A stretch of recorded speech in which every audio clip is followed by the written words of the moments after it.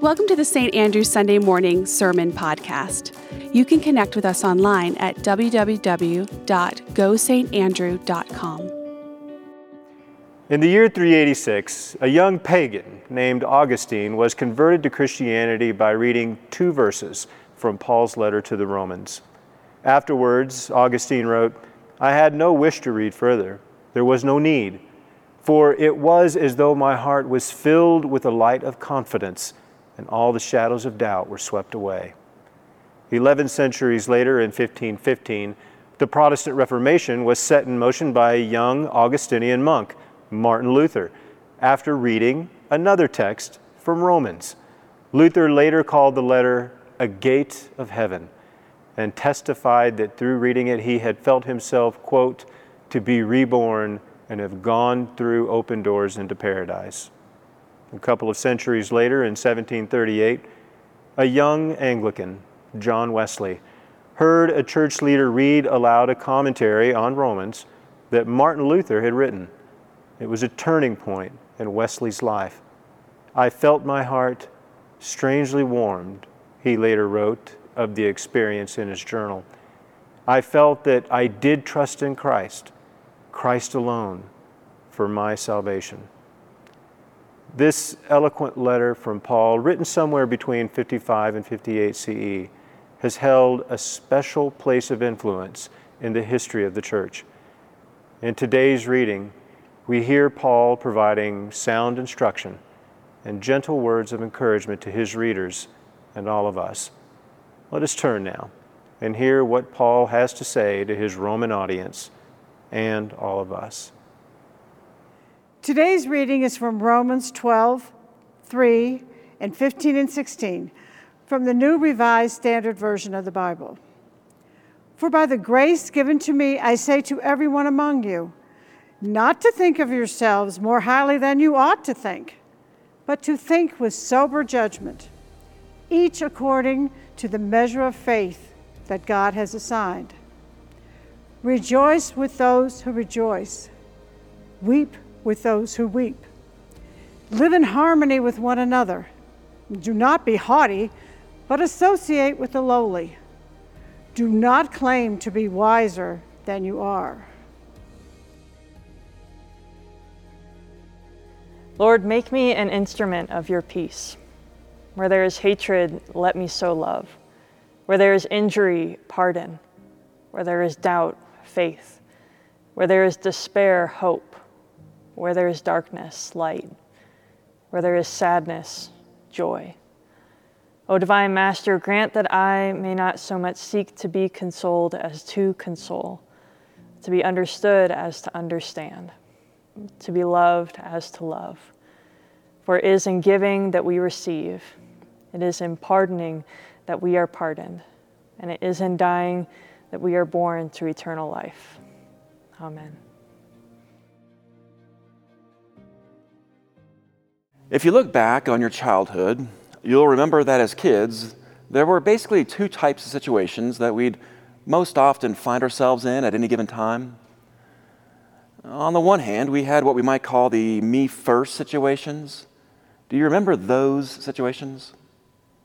You're standing with your siblings in the kitchen after dinner while mom is scooping up the chunky monkey ice cream. And what's the first thing out of your mouth? Me first. Or dad is out front watering down the slip and slide on a hot summer's day, and all at once every kid in the neighborhood shows up in a swimsuit and joins that unending chorus, "Me first." We declared me first because we wanted the best selection, the biggest piece, the most attention, and of course, we wanted to be the envy of all who had to wait their turn. Winning the me first competition made us feel as if, just for one moment, we were the most important person in the world. But as kids, we also learned that there are some situations where you definitely don't want to be first. These are the you go ahead situations, right? And the key to life is knowing the difference between a me first situation and a you go ahead situation.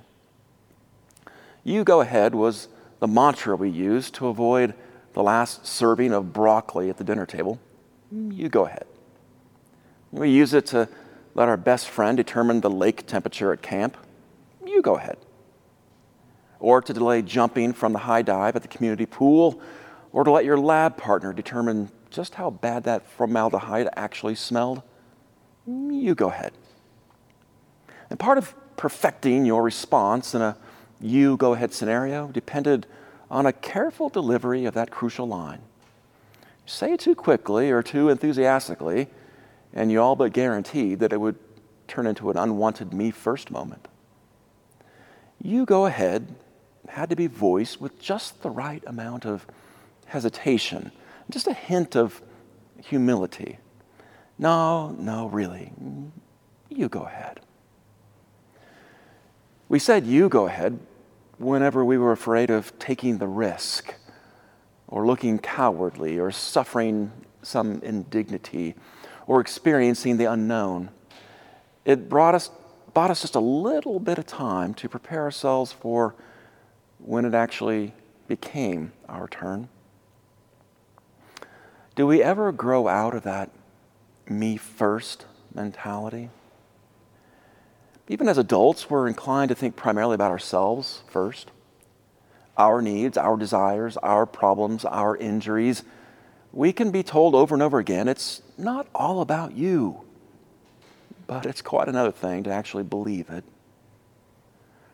As we continue our series on the peace prayer, we come to the line in the prayer that speaks of this need to transcend our me-first attitude if we're ever to become God's instruments of peace.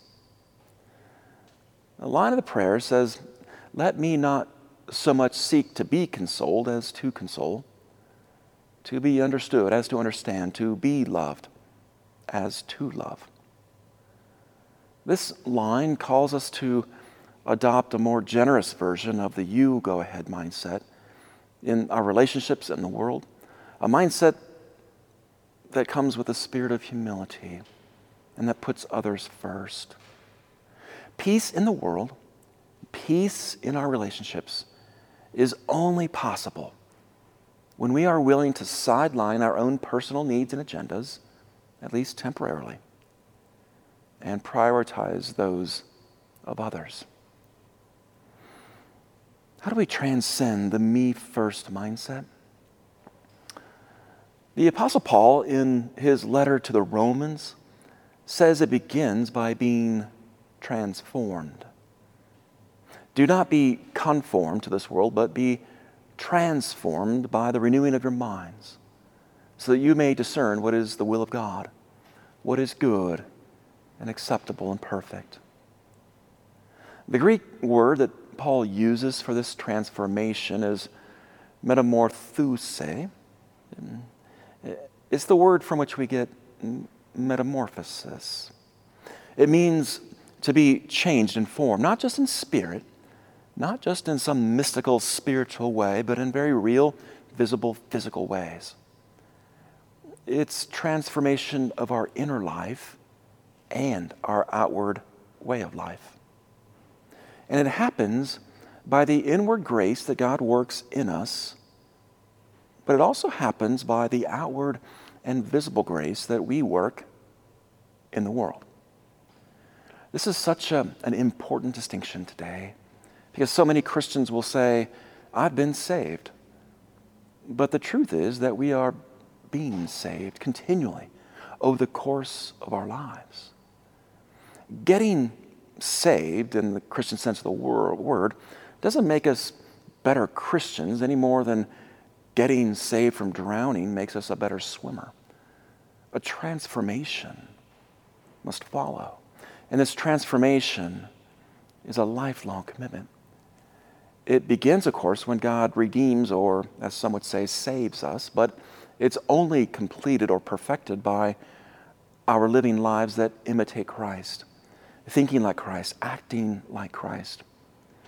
Over time, this Christ-like way of thinking and acting completes the work that God is doing in us. It changes what's on the inside, our hearts, our attitudes, our whole being. This is the work that God does in us as we do God's work in the world.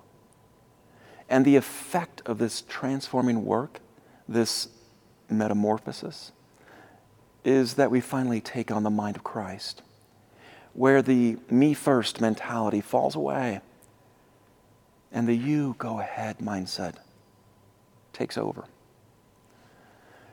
This is why Paul, in our passage today, tells us that we must work on a few things if this transformation is to be completed and the you go ahead mindset of Christ is to take over in us.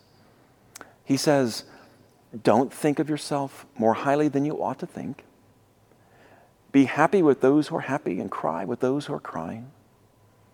And consider everyone as equal.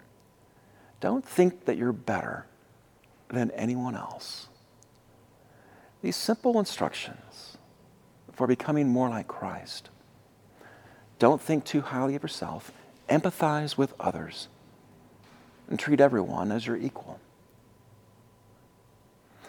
In this brief passage, Paul gives us a template for how to live out this line of the prayer that says, let me not so much seek to be consoled as to console, to be understood as to understand, to be loved as to love. To console, to understand, to love like Christ. What does this look like according to Paul's teaching? To console like Christ is, as Paul puts it in our passage, it's to weep with those who weep. At the heart of Christ-like consolation is empathy, the capacity to feel another's pain, to walk in another's shoes, to be present in such a way that you create space for peace and healing. It looks like the Good Samaritan who sees a stranger beaten and left for dead in a ditch and is moved to respond with compassion. Why? Because he can only imagine what it must feel like to be that hurting man. It's empathy. It looks like the father who welcomes back his wayward prodigal son after so much heartache. A father who doesn't judge, doesn't condemn, doesn't even ask questions because the father knows it's not about him. Empathy. It looks like Jesus who weeps when he learns of the death of his friend, Lazarus, because he loved him. To console is to transcend a me-first mentality that wants to be the fixer of everything, the hero, the problem solver, the answer man. It's to adopt a go-ahead mindset that creates space for unanswerable questions, for grief and genuine sorrow, for unresolved, messy emotions. Years ago, I had worked late into the evening at the church. I finally pulled out of the parking lot somewhere around midnight, began to make my way home. And along the way, I approached a half dozen cars or so parked on the side of the road, where a handful of teenagers were huddling around a few burning candles and a makeshift memorial where a boy had died in an accident the night before. The story had made the news. I knew of it. I don't know what it was, but something compelled me to pull over and to join this huddle of complete strangers. I walked toward them and read the white poster board sign. The boy's name was James. I looked up at the huddle of teenagers and said softly, I'm a pastor. I just wanted to see how you're all doing. They proceeded to tell me the story of how James had died. Right here, said one of them, pointing to the pavement. James, they said, was kind, smart, and funny. Some of them were crying, some of them were angry. None of them could get their minds around the idea that their friend was gone. I didn't say much, actually. I mostly just listened for maybe a half an hour or so. Then one of the boys looked up at me and said, I wonder if he kissed his mom before he left the house. I nodded. Another one asked, do you think he's with God now? Yes, I believe he is, I said. Another asked, why did God let this happen? I don't know, I said. It's such a terrible tragedy. I'm so sorry. As we huddled around the candles in the dark silence, one of the girls finally said, Pastor, will you say a prayer for us? And so right there we held hands, strangers on the side of the road, and we prayed. Sometimes we can say too much. Sometimes all we have to do is weep with those who weep and make space for God to do the work. Let me not so much seek to be consoled as to console. And then the prayer continues to be understood as to understand. The me first mentality always wants to be understood, to be right, to have a last word. Maybe you've had one of those arguments or disagreements with someone. You know, when you see that you're not really getting anywhere, you finally throw up your hands or whatever you do when you realize that you've just run out of ammunition. And you say, you just don't understand me. Or, you don't understand what I'm going through. Isn't that usually just code for my stuff is more important than your stuff? My pain, my grievance, my injury, my story. You just don't understand. But the you go ahead mindset of Jesus completely redefines what it means to understand. Time and again, the crowds didn't understand what Jesus was ever teaching. Even his own disciples were slow to catch on. It didn't help that Jesus often spoke in parables and metaphors and riddles. His followers and disciples were often exasperated. What's he talking about? What does he mean? We don't understand this guy. Jesus was constantly misunderstood. But there came this powerful moment in Scripture when Jesus gave his students one last lesson. He gathered his disciples in a little room in Jerusalem. And in a matter of hours, he would be betrayed and arrested. There was no time now for riddles or parables. Instead, Jesus wrapped a towel around his waist, and he filled a basin of water, and he washed their feet. And then he said to them plainly, I have set you an example that you also should do as I have done to you. Very truly, I tell you, servants are not greater than their master. And here in this scene, we see the brilliance, the wisdom of Jesus, who knew that the only way the world would really ever understand him is if he stood under others. This is the true meaning of understanding, to stand under. It's to willingly take the lower place, to wash feet, to serve others with humility as a sign of love. Do you remember that wonderful film, The Princess Bride, about the beautiful girl Buttercup, who's to be married to a cruel prince, but who's really in love with her servant, Westley?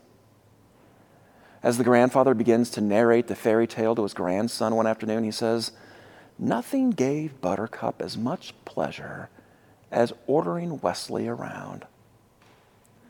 Farm boy, she says, polish my horse's saddle. I want to see my face shining in it by morning. And Westley replies, as you wish. The grandfather says, as you wish was all Westley ever said to her. Farm boy, fill these buckets with water, please. As you wish. Farm boy, fetch me that pitcher. As you wish. And the grandfather says, that day, Buttercup was amazed to discover that when Westley was saying, as you wish, what he was really saying was, I love you. And even more amazing was the day she realized she truly loved him back. To understand is to stand under, and only when we stand under and serve are we ever truly understood. Help me not so much seek to be consoled as to console, to be understood as to understand. And the last part of this line is perhaps the most important: to be loved as to love. The me first mentality can never get enough love.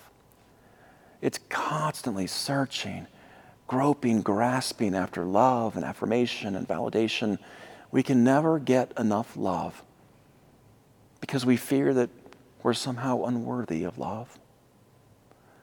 Paul says in the passage, don't think too highly of yourself than you ought. Precisely because he knows that behind every inflated human ego is a deflated human spirit. Thinking too highly of ourselves is the first sign that we fear others must think less of us than we really are or hope to be. That's when we'll do just about anything for love. We'll beg, borrow, and steal just to get it. But the you go ahead mindset of Jesus knows there's more than enough love to go around. It doesn't hoard it. It spends it freely. It grows more of it in the world. Stephen Ivory is a freelance writer.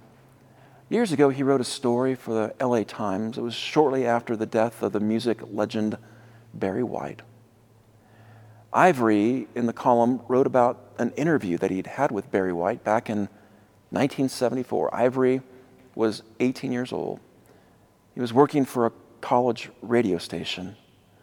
Barry White, of course, the deep-voiced, sexy soul singer, was at the top of the music world with several hits, including Can't Get Enough of Your Love, Babe.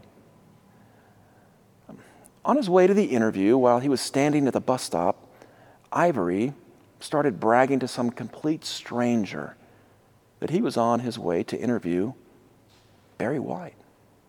And the stranger said, I always thought Barry White was a cool dude. Think I could tag along? The stranger was in his early 20s, carrying a small backpack, wearing denim tattered well beyond fashionable, and a greasy blonde mane suggesting a bath was long overdue. Ivory said that he didn't think twice about his answer. Sure, I don't see why not. They got off the bus, they took an elevator, and suddenly they found themselves standing in Barry White's office. What was supposed to be a 1-hour interview turned into an all-day affair. White played some of his unreleased music for them. He told jokes. At one point, as he was discussing the fruits of his career, White told them, whatever you do in this life, never forget that love, not money, is what makes the world go round. At about 5 o'clock, when the stranger tagging along with Ivory excused himself to go to the restroom, Barry White looked over at Ivory and said, your buddy doesn't say much. What's his name again? Who? Said Ivory. Your man, said White. The cat you came in here with. Ivory said, Barry, I don't even remember his name. I met him at the bus stop. He said he wanted to meet Barry White, so I brought him with me. The silence got Ivory's attention. The look in Barry White's curiously blank face immediately told him that he was in trouble. Let me understand this, White said, trying to comprehend what he just heard. You mean to tell me you met some strange cat you don't even know on the street and brought him into my blankety-blank place of business just because he wanted to meet Barry White?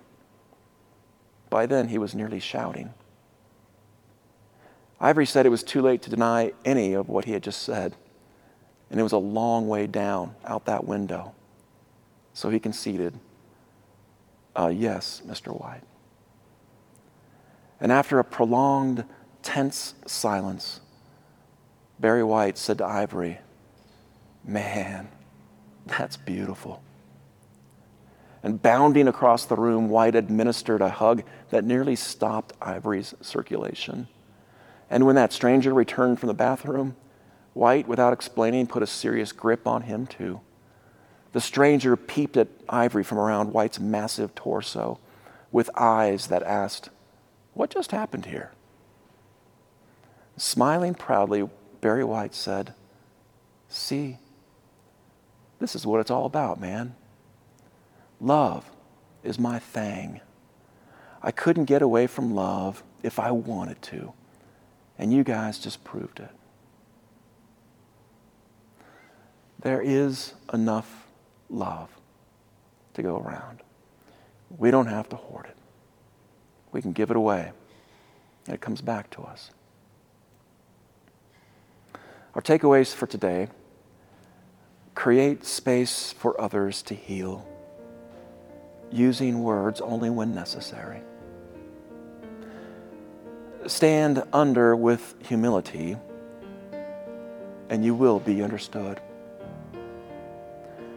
Love comes back to us when we dare to spend it freely.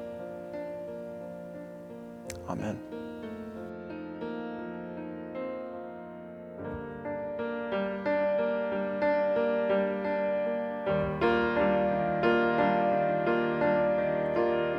You heard the cry of our hearts,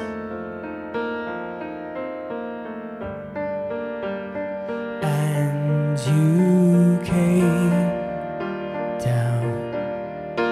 Freely you gave us your love, showing us how. Make me an instrument of your peace. Where there is hatred, let me sow love. Where there is darkness, let me shine light. And may your love cause us to open up, cause us to open up our hearts. May your light cause us to shine so bright that we bring hope into the dark.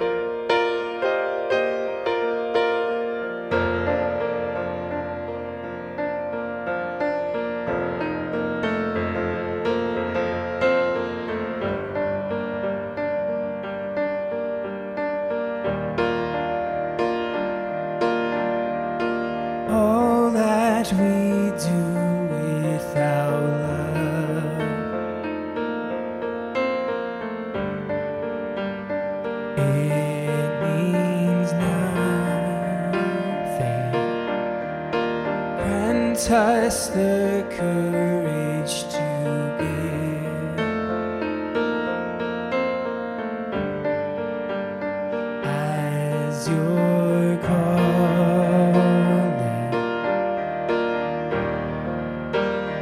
Make me an instrument of your peace. Where there is hatred, let me sow love. And where there is darkness,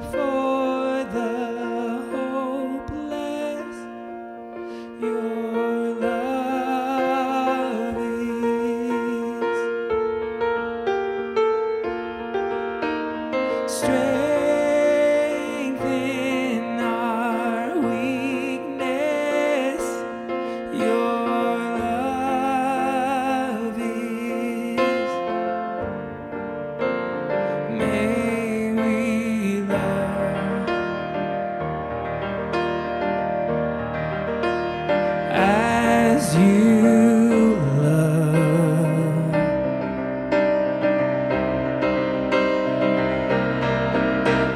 Hope for the hopeless, your love is strength in our weakness, your love is. May we love as you love. May we love as you love.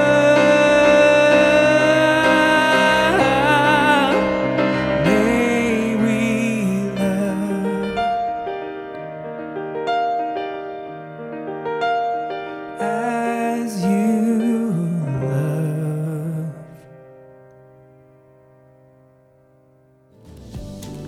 Thanks for tuning in to this week's podcast. And if you'd like more information, go to www.gosaintandrew.com. See you next week.